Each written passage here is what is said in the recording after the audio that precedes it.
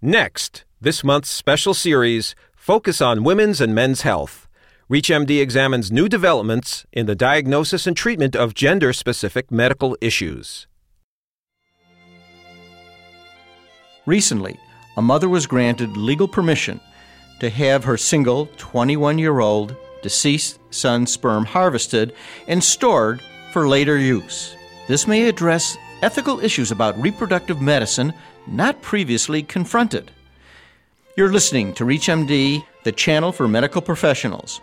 Welcome to the Clinicians Roundtable. I'm your host, Dr. Maurice Pickard, and joining us today is Dr. Robert Brisky, Associate Professor of Obstetrics and Gynecology and the Director of the Division of Reproductive Endocrinology and Infertility at the University of Texas Health Science Center at San Antonio, Texas. Dr. Brisky is also Chair of the Ethical Committee of the American Society for Reproductive Medicine. Thank you very much for joining us today. It's a pleasure to be here. There has certainly been debates about the ethics of reproduction derived from the concept of a right to reproduce or to control your own reproduction. But does this apply where one of the prospective parents is deceased? Well, that's certainly a major discussion that we have on our ethics committee at the Society on a regular basis. In general, when you think about deceased individuals and their rights or their obligations, they seem to be fairly limited in our tradition. People make wills, to guide the disposition of their property and to make their opinions known, to their family, their legal estate. But that's been pretty much the limit of sort of obligations or rights of the deceased in society over the ages. So now we're addressing a new technology that allows the consideration of issues that were never possible in the past. But I think there's still the philosophical conceptualization of a deceased individual, of having rights or of us having obligations to someone who's deceased, I think has to be strictly limited. Certainly, there have been spouses or girlfriends who, after an in-depth discussion with a significant other whose death is likely in the near future, have had these kinds of discussions. This kind of discussion certainly has great credence and validity. Do you think there's a difference between what has gone on in this kind of situation as opposed to the mother who now has frozen sperm of her 21-year-old son? Well, absolutely, because one of the considerations in this debate is obviously what would the deceased have wanted. And the fact that an individual had an interest or had made efforts to reproduce, to have children while they were alive, doesn't necessarily automatically mean that that person would have an interest or desire to pursue that after their death. Because for most people, an important part of having children is raising the children, and that's no longer possible for the deceased. So having that discussion, that serious discussion with their life partner before they pass away, lends credence to the idea that this was really a desire of this individual, that now that they're gone, that reproductive project that they had committed to during life can continue, by the surviving individual. There have been in the last decade over 1,000 requests for such a child, and in 1998 the first child was born. I am sure that extensive thought went into that particular birth and subsequent births from that time. Would you agree? Well, one would hope so, because, certainly a consideration is welfare of such a child, and of course it's very difficult to address in the absence of experience, with the new technology. So we try and draw analogies from other circumstances where, certainly there have been children conceived but not born when their father passes away, and there's a certain experience with that kind of circumstance, or even the situation where single women choose to have children on their own. There's experience with that. But it does seem to be a unique situation where the father is deceased before the efforts at conception has occurred, and maybe that does lead to a burden on the individual child. Obviously, the child wouldn't be here if it weren't for the efforts to conceive, so because of the value we place on life and the wonderful experience of having children, we put that in perspective, that the child's alive and hopefully has a loving family to care for them. Yeah, you bring up the point of a loving family. So this is a child whose father is deceased and whose mother is most likely a surrogate, at least as far as I can imagine. So both parents are not really available in the way we think of it, and the child will be raised, I assume, by his mother, which brings us to the point of the mother having stated, this is what my son would want. And in the thinking about this, is this really what a surrogate should be thinking? Well, whenever we're making end-of-life decisions, our obligation is to put ourselves in the place of the individual we're making decisions for. So it's an ethical obligation of the decision maker to think as the person would want. But sometimes that's difficult to do when there's perhaps a conflict of interest based on the relationship that the decision maker has to the individual. So when she says, this is what my son would want, one questions whether this is substituted judgment or is this really something that she herself would want.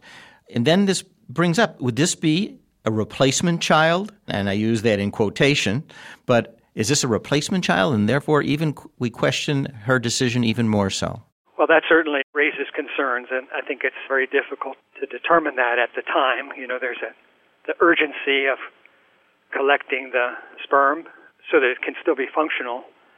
So some have advocated perhaps deferring the decisions about using the sperm from decisions regarding collecting the sperm, so that certainly there has to be some investigation of interests, motives, as best we can tell, the desire of the deceased person, but perhaps those decisions about using the sperm, we would have time to explore the issues of the replacement child, the grief, perhaps the guilt of the individual that's requesting the collection of the sperm, so that those would be addressed more in a more leisurely manner and in more depth.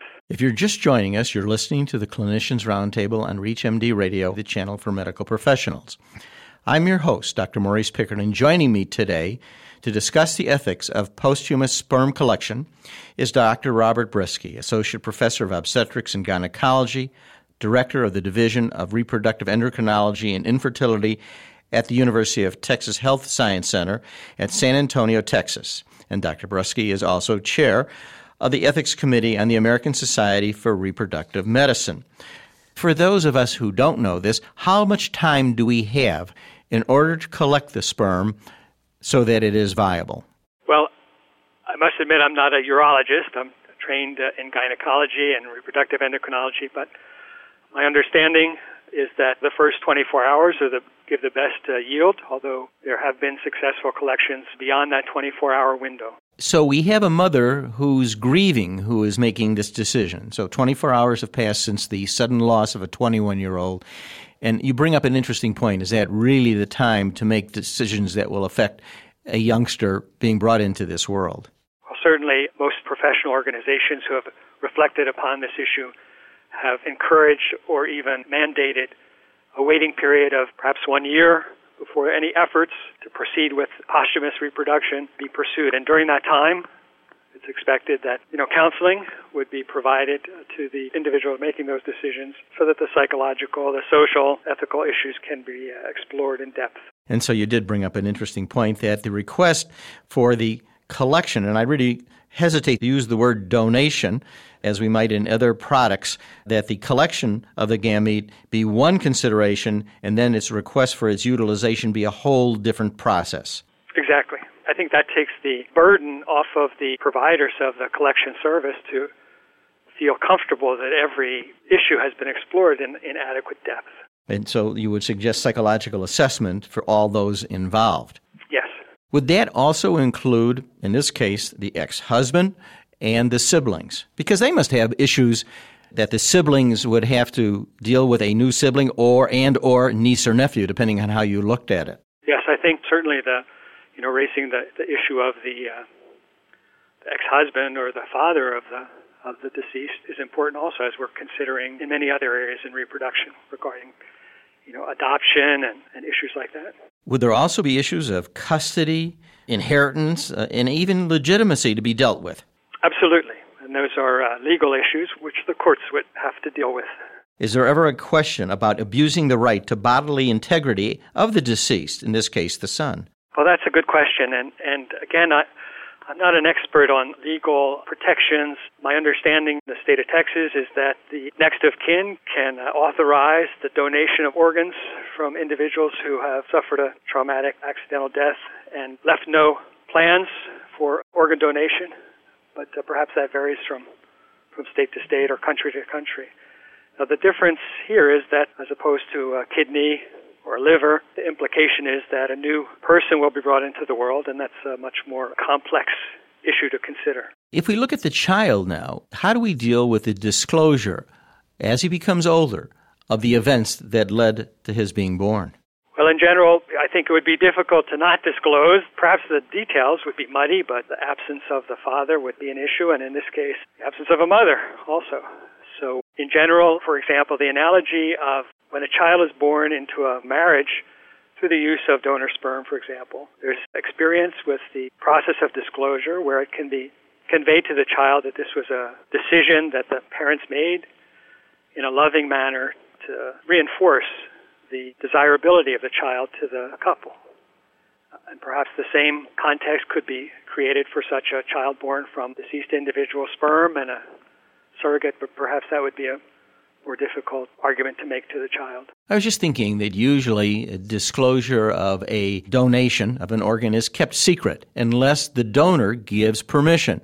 And here we have a deceased donor who we are going to act in disclosing where the donation came from. Do you see some kind of tension that exists, or would this be a different kind of situation? Well, with the current experience in reproductive medicine of more open sharing of information between donors and recipients and surrogates, and it seems like there's a context now for dealing with this, although, again, the ethical and legal issue of where is the permission for this disclosure coming from, who authorizes it, is difficult to address.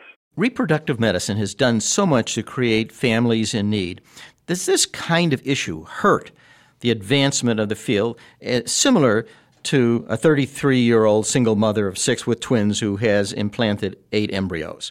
I'm not making a direct analogy, but it seems that both incidences are on the edge of what doctors consider acceptable practices in reproductive medicine, and I may be wrong, and certainly correct me. Well, there's been some experience with the more typical scenario where a grieving widow, chooses to pursue the semen collection. And in that setting, the availability of the semen collection seems to help the widow through the grieving process. So many of those collected specimens are never used, but in the face of a traumatic accidental death, it allows some closure so that the widow can work through their grief, knowing that they have the potential or possibility to pursue reproduction with their deceased spouse.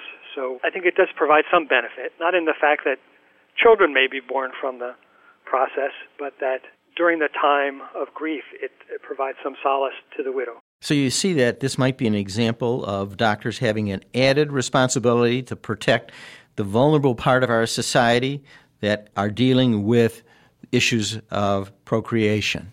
Well, vulnerability can be a slippery slope because for many centuries, any woman was considered vulnerable regardless of their mental or physical state.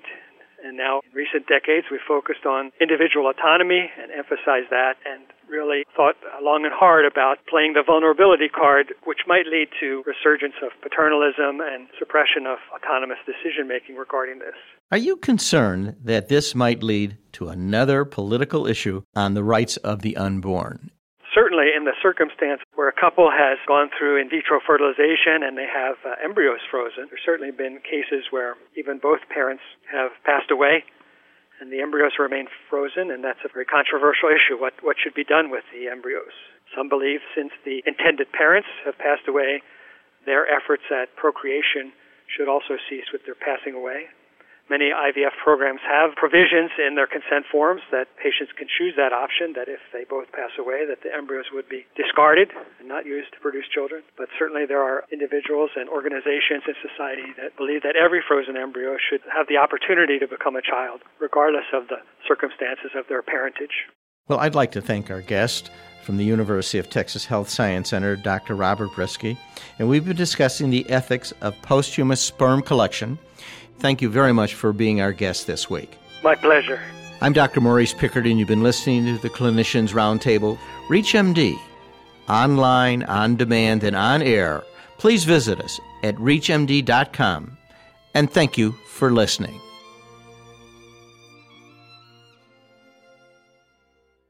You've been listening to this month's special series Focus on Women's and Men's Health.